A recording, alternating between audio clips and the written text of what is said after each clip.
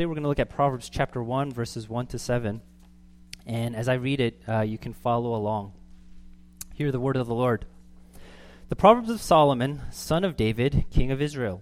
To know wisdom and instruction, to understand words of insight, to receive instruction in wise dealing, in righteousness, justice, and equity, to give prudence to the simple, knowledge and discretion to the youth.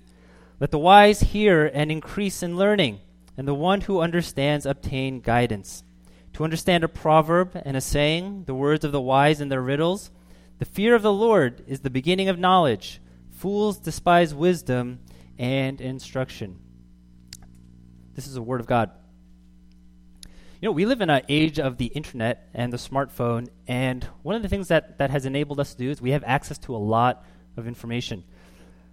And we can access that information pretty quickly now. You know, as a pastor, I remember when I used to lead and teach Bible studies, if somebody had a question and I didn't have an answer to it and I couldn't answer, my response would usually be like this. I would say, I don't know the answer to that.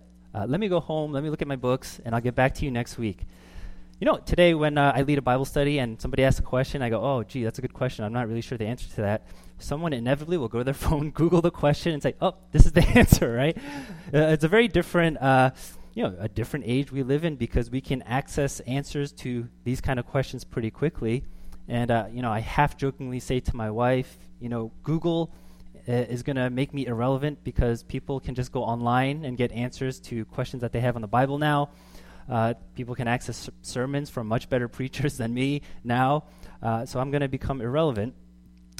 Technology has changed a lot of things, but one of the things technology has also changed is the flow of direction in terms of the transfer of knowledge and the transfer of information. Because in prior generations, the transfer of knowledge and information would usually go from those who were older to those who were younger, right? That's what would happen. Technology has actually reversed that, where now it's younger people who are in the position to actually be more equipped to live in the modern age, and therefore younger people now are the ones who tend to teach older people how to do things and how to use computers and how to use technology. Many of you have probably had to, I'm going to guess and assume, teach your parents how to use a computer or how to use the internet or how to use a smartphone when they first started to use it. I remember trying to teach my parents how to use a computer, and I remember trying to teach them how to double-click on an icon in order to open an application or in order to open a file, and it was one of the most frustrating experiences I've ever had with them. I'm going to confess to you, I was not a very good son in that moment. But all I can say is, simple computer tasks like that I think now a 10-year-old can do, older generations have difficulty acquiring that skill. And technology has really switched things in the sense of how now information or who teaches whom, right? Now, I don't know if that's the reason why in our culture we prize youth so much, but it could be one of the reasons why we prize youth so much in our culture. It could be one of the reasons why, at least in the U.S., the elderly are seen as largely irrelevant and seen as people who cannot contribute meaningfully to society, whereas the cool people, the important people are the younger people. Perhaps technology has changed the way we view young and old now. I think many of us probably do whatever we can to stay young, to appear young. There's an entire industry of skincare products that is making a fair amount of money because there's a ton of people who want to continue to look young. My wife has been saying to me, my face is starting to look old and tired. I'm trying to see your reaction to see if it's like, yeah, she's right, or what? What is she talking about? She's like, you're starting to look pretty old and pretty tired. Your eyes are getting baggier. I can see your pores, and your skin just looks really bad. So she said this, for 1 week, can we try something, please, right? Can you do my skin regimen on your face for 1 week? And I said, all right, let's do it, right? Let's see if it makes a difference. Let's see if my face improves. Let's see if I start to look younger. And so, every evening, we would stand next to each other in the bathroom. She'd hand me a bottle. She'd say, all right, put this on. Right? What is this? Toner. Okay, right? Put it on. It's like, that's it? She's like, no. Put this on. What is this? I don't even know what it's called, right? Water-based lotion, oil, I don't know. There's like 5 or 6 things that I had to put on my face.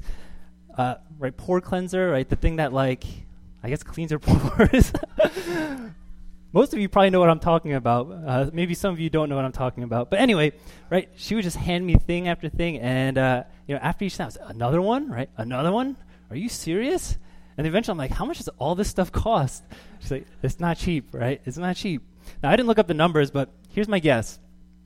I'm going to guess that skincare companies probably make a lot of money, right? And the reason why I'm going to guess that is not simply because of how much this stuff costs, but in our culture, people want to stay young, right? People want to look younger because we value youth. But it wasn't always that way because, some of you, those of you who grew up in Asian cultures, you know that in some cultures, it's the elderly who are honored, right? It's the elderly who are honored and seen as incredibly valuable. And one of the reasons why I think some cultures have that perspective is because it's the elderly who had a lot of wisdom and a lot of life experience to hand down to younger generations. It would be grandparents or parents who would teach youth or their children about how to do things like, I guess in an agrarian society, how to grow crops, how to build a house, how to build a business, how to raise children, and a host of other topics. These days, we turn to the internet. We open up YouTube to learn how to do things, and that's not necessarily a bad thing. But one of the downsides that could produce is we could overemphasize the value of information over the value of wisdom. We have access to a lot of information, but that doesn't mean we have wisdom, right? During the next few months, we're going to look at the book of Proverbs, and it's interesting. Proverbs actually assumes the transfer of knowledge and wisdom coming from an older person training a younger person because a lot of times it's an address from a father to a son. And, the challenge of Proverbs and the challenge of wisdom is that you can't receive it in the same way that you receive all other kinds of information. Oftentimes what I notice is people just want to know what to do, right? Tell me what to do. Tell me what the Bible says. Tell me what I'm supposed to do. And that's why I think self-help books are so popular because it's like, okay, tell me what to do to get better in this thing. I think that's why articles that say, 4 steps to getting a promotion are so popular because it's like, tell me what to do. We are creatures of law, and therefore the temptation of being creatures of law is we want to interpret and look at the world as black and white because in many ways that makes the world easier to navigate. Wisdom doesn't navigate in the black and white. Wisdom navigates in the gray areas of life. Wisdom doesn't say answer the fool or ignore the fool when someone says something foolish to you, but wisdom says both and says you need wisdom in order to know when to answer the fool and when to ignore the fool. That, friends, is a limitation of information. You can do a Google search on the 5 principles of good communication in your relationships, but Google cannot tell you how to respond to this particular person in this particular circumstance. That requires wisdom. The challenge of wisdom is that it's not law. It's not simple. Proverbs is not designed to tell you what the right way is or what the wrong way is, but Proverbs is actually designed for us to ponder things.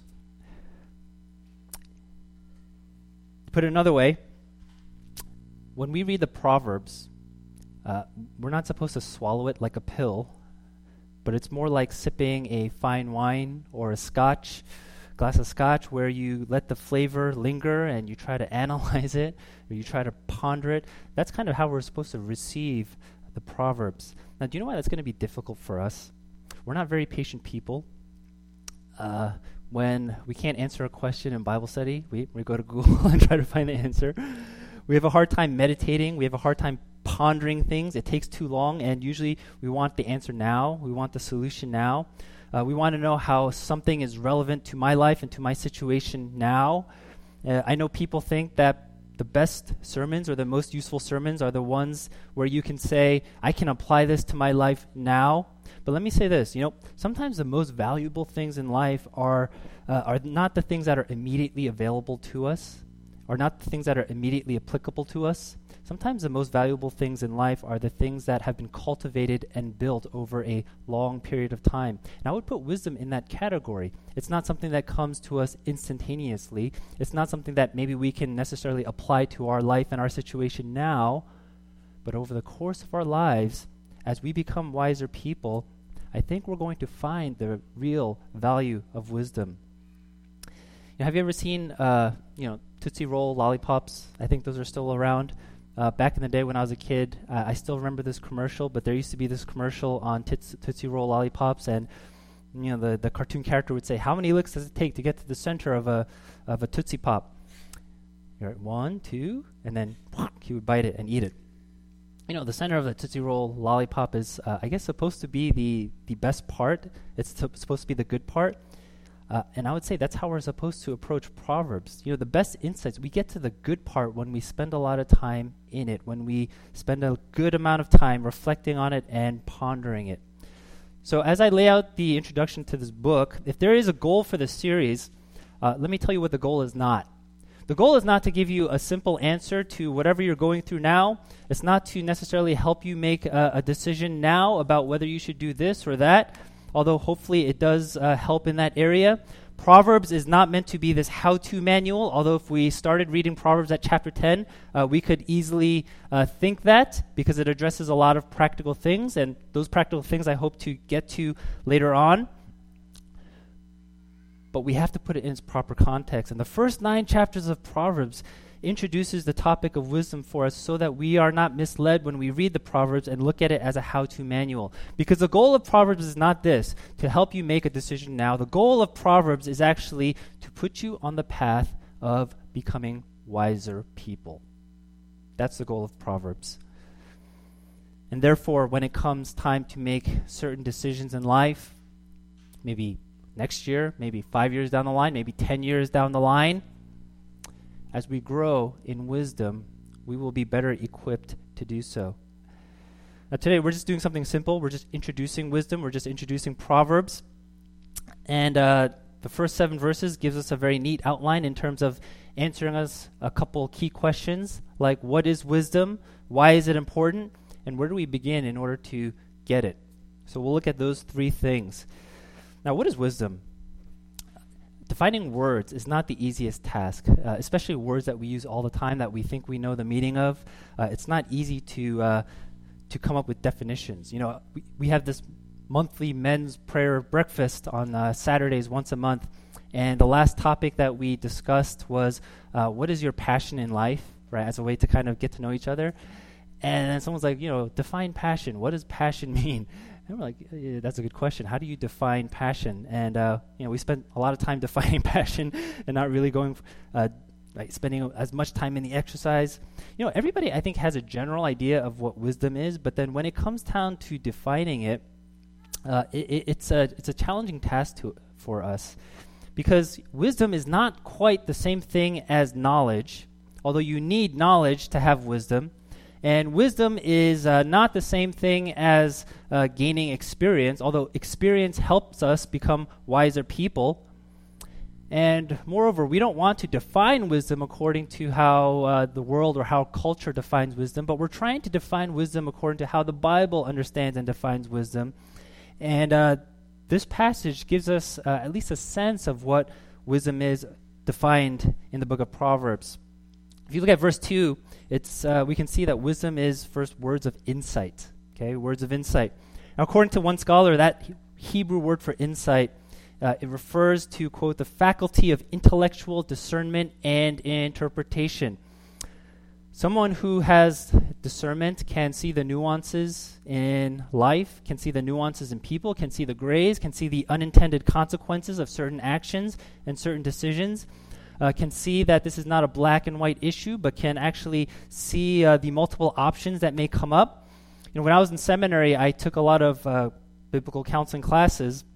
And I remember some of my counseling professors, they really tried to demystify this mindset that counseling is done by professionals or only done by experts. And they wanted to counter that myth by saying, good counseling, essentially, when you get down to it, good counseling is not done by these highly trained professionals, but good counseling is done by people who can wisely apply the call to love one another. You see the difference in that? The law says love your neighbor as yourself. The law says love. That's clear. That is black and white. But here's where wisdom comes in. How do we do that? How do we do that? And that's not always an easy thing to know and understand. Do we show this person more tough love? Do we show this person more compassion? How do we communicate with this kind of person? How do we get the point across best with this kind of person? There's a lot of options in terms of how we should love people well. And biblical counseling essentially comes down to that. In the midst of people's life situations and the things that they are going through, how do we love them with wisdom? When somebody is going through a lot of anxiety or when someone is going through depression, how do we look at their life situation and apply wisdom? And you see, a wise person is going to say, you're anxious and you're depressed, not just because of the situation you're in, but there's a whole other host of factors, and this is something that I see and I want you to see, and what you need is not simply immediate relief, but maybe what you need is long-term healing, right? There's a whole host of things that we can say to people who are going through certain things. See, a wise person, a person of insight, a person who has discernment, a person who can see the complexities and the nuance of a person, of a situation, of life, will be able to counsel them accordingly. Second, in verse 3, it says, wisdom is instruction in wise dealing. Another way to translate that, I think the NIV translates it this way, is wisdom is instruction in prudent living. Now, prudent living, it takes that insight, it takes that discernment, and what it does is it takes it a step further and it applies it. Prudent living is about being able to take the practical steps towards solving a problem in a way that is better. And some of you probably have experience working with those kind of people at work, hopefully. You know those kind of people at work where they kind of just see it all. They see all the angles. They see the entire picture. They have the foresight to know the unintended consequences of a certain decision. They're able to wisely communicate any changes that's going to affect a large group of people. That's an example of what it means to be wise or prudent. And if we take those two ideas, right, insight and prudent living, and we just kind of bring them together, then we have a starting point in terms of understanding what wisdom is. Wisdom is basically the skill of living. Wisdom is a skill of life. It's the mastery of life. It's a skill of navigating the areas of life with great success. That's wisdom. Now, why is wisdom important?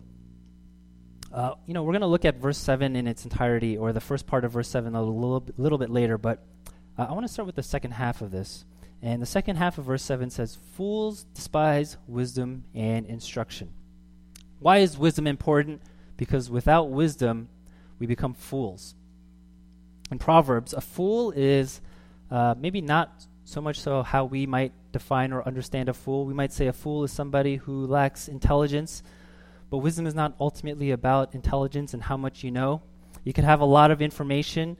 You can have a great education, and you can still be a fool, because in the Bible, a fool is someone who tries to walk the path of life that is very different from the one that God has set out. A fool is somebody who seeks to do what is right in his or her own eyes. That's what a fool is in the Bible. Now, we said wisdom is the mastery of life. What is the mastery of life?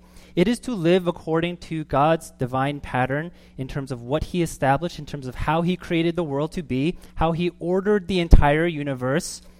If this is God's world, then wisdom operates in conjunction with how God created and designed the world. And therefore, what is a fool? A fool is someone who is going to reject God's order, reject God's design, and do ultimately what is right in his or her own eyes. Now, there's something interesting in the book of Proverbs. I don't know if you've ever noticed this. I don't know if you've ever read through the book of Proverbs, but wisdom and folly, they are personified as women. It's a pedagogical tool for young men. The original purpose of the Proverbs was probably to equip young men who were entering into adulthood with wisdom. And perhaps some of you know what young men are like, and if you are a man, then perhaps you remember what it was like to be a young man. Young men can be infatuated with women, and they can oftentimes make poor choices based on that infatuation. And so how do you get through to a young man about the importance of wisdom? Well, pedagogically, you talk about folly and wisdom as if they were women, and that's what the book of Proverbs is doing. Lady Wisdom represents faithfulness and righteousness and courage and success and strength and truth. Lady Folly represents adultery, unrighteousness, brashness, laziness, ignorance. Lady Folly's appeal is immediate gratification, but at the expense of long-term success and goodness and health.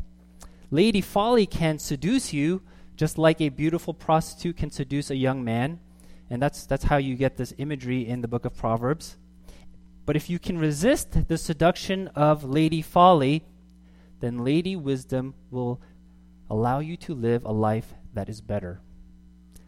Lady Wisdom will give you life and joy and peace. And the question of the book of Proverbs for everybody here today is basically this: which woman are you going to dine with?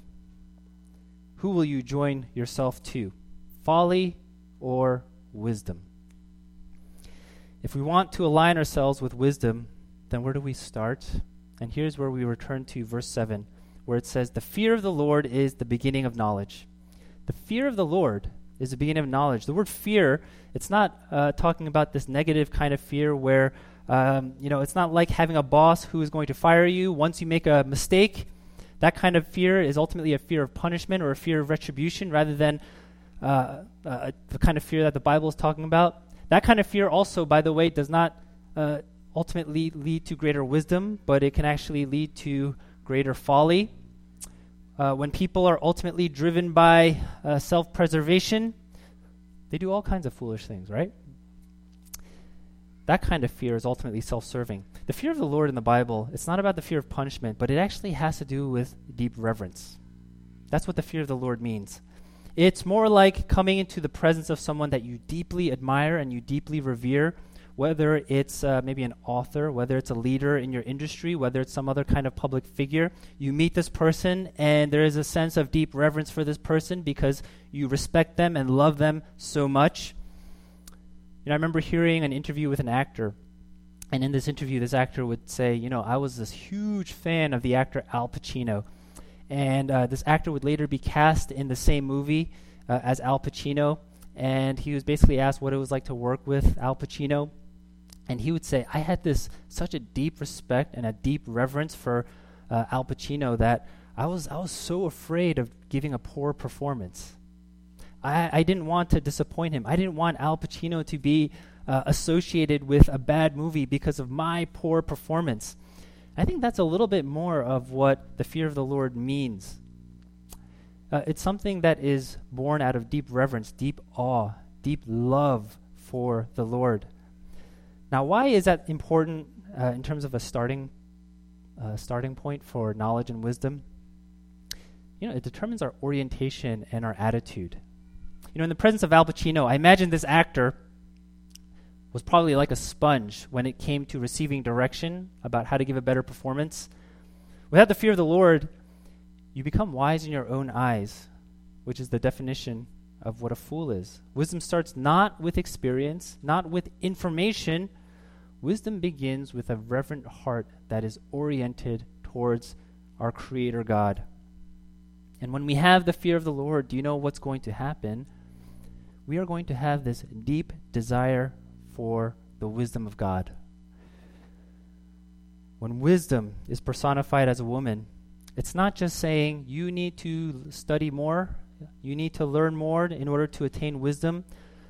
The personification of wisdom is kind of a way of saying you need to love wisdom as if it were a person. You need to desire wisdom as if it were a person. You need intimacy with wisdom as though it were a person. You see, the fear of the Lord is about obeying God and living life according to His patterns and His order, and that's the definition of success in the book of Proverbs. It's about saying, I don't want to put on a poor performance in God's story, in God's movie, not because I'm afraid He's going to smite me, but because I have such a deep reverence for Him, therefore I want to live successfully. And if we want that, it's not enough to say, I need to master this body of information. But what we have to say is, I want to be so intimately connected to the very personification of wisdom that wisdom becomes a part of me. Now, how does that happen? You know how it happens? It happens when the ultimate personification of wisdom comes to us in grace and in love. You know, in 1 Corinthians, by the way, we're doing Bible studies on 1 Corinthians, so if you have been to the Bible studies, this will sound familiar. But, you know, in 1 Corinthians 1, one of the things that Paul does is he talks about wisdom and folly, and he calls Jesus the wisdom of God. He doesn't say Jesus has the wisdom of God, but he says Jesus is the wisdom of God. Jesus is the ultimate personification of wisdom who came to us in a way that the world would have thought would be completely foolish. You know, Corinthian society is very similar to New York in terms of its values. They valued status, they valued talent, ability, giftings. And so when the Apostle Paul came and he wasn't this great orator and this great speaker that they wanted him to be, they said, you know, you're not worthy to be an apostle, you're not worthy to be a leader, and it sparked division. And Paul essentially says this: you are all missing out on the ultimate wisdom of God. You're living as fools. Why?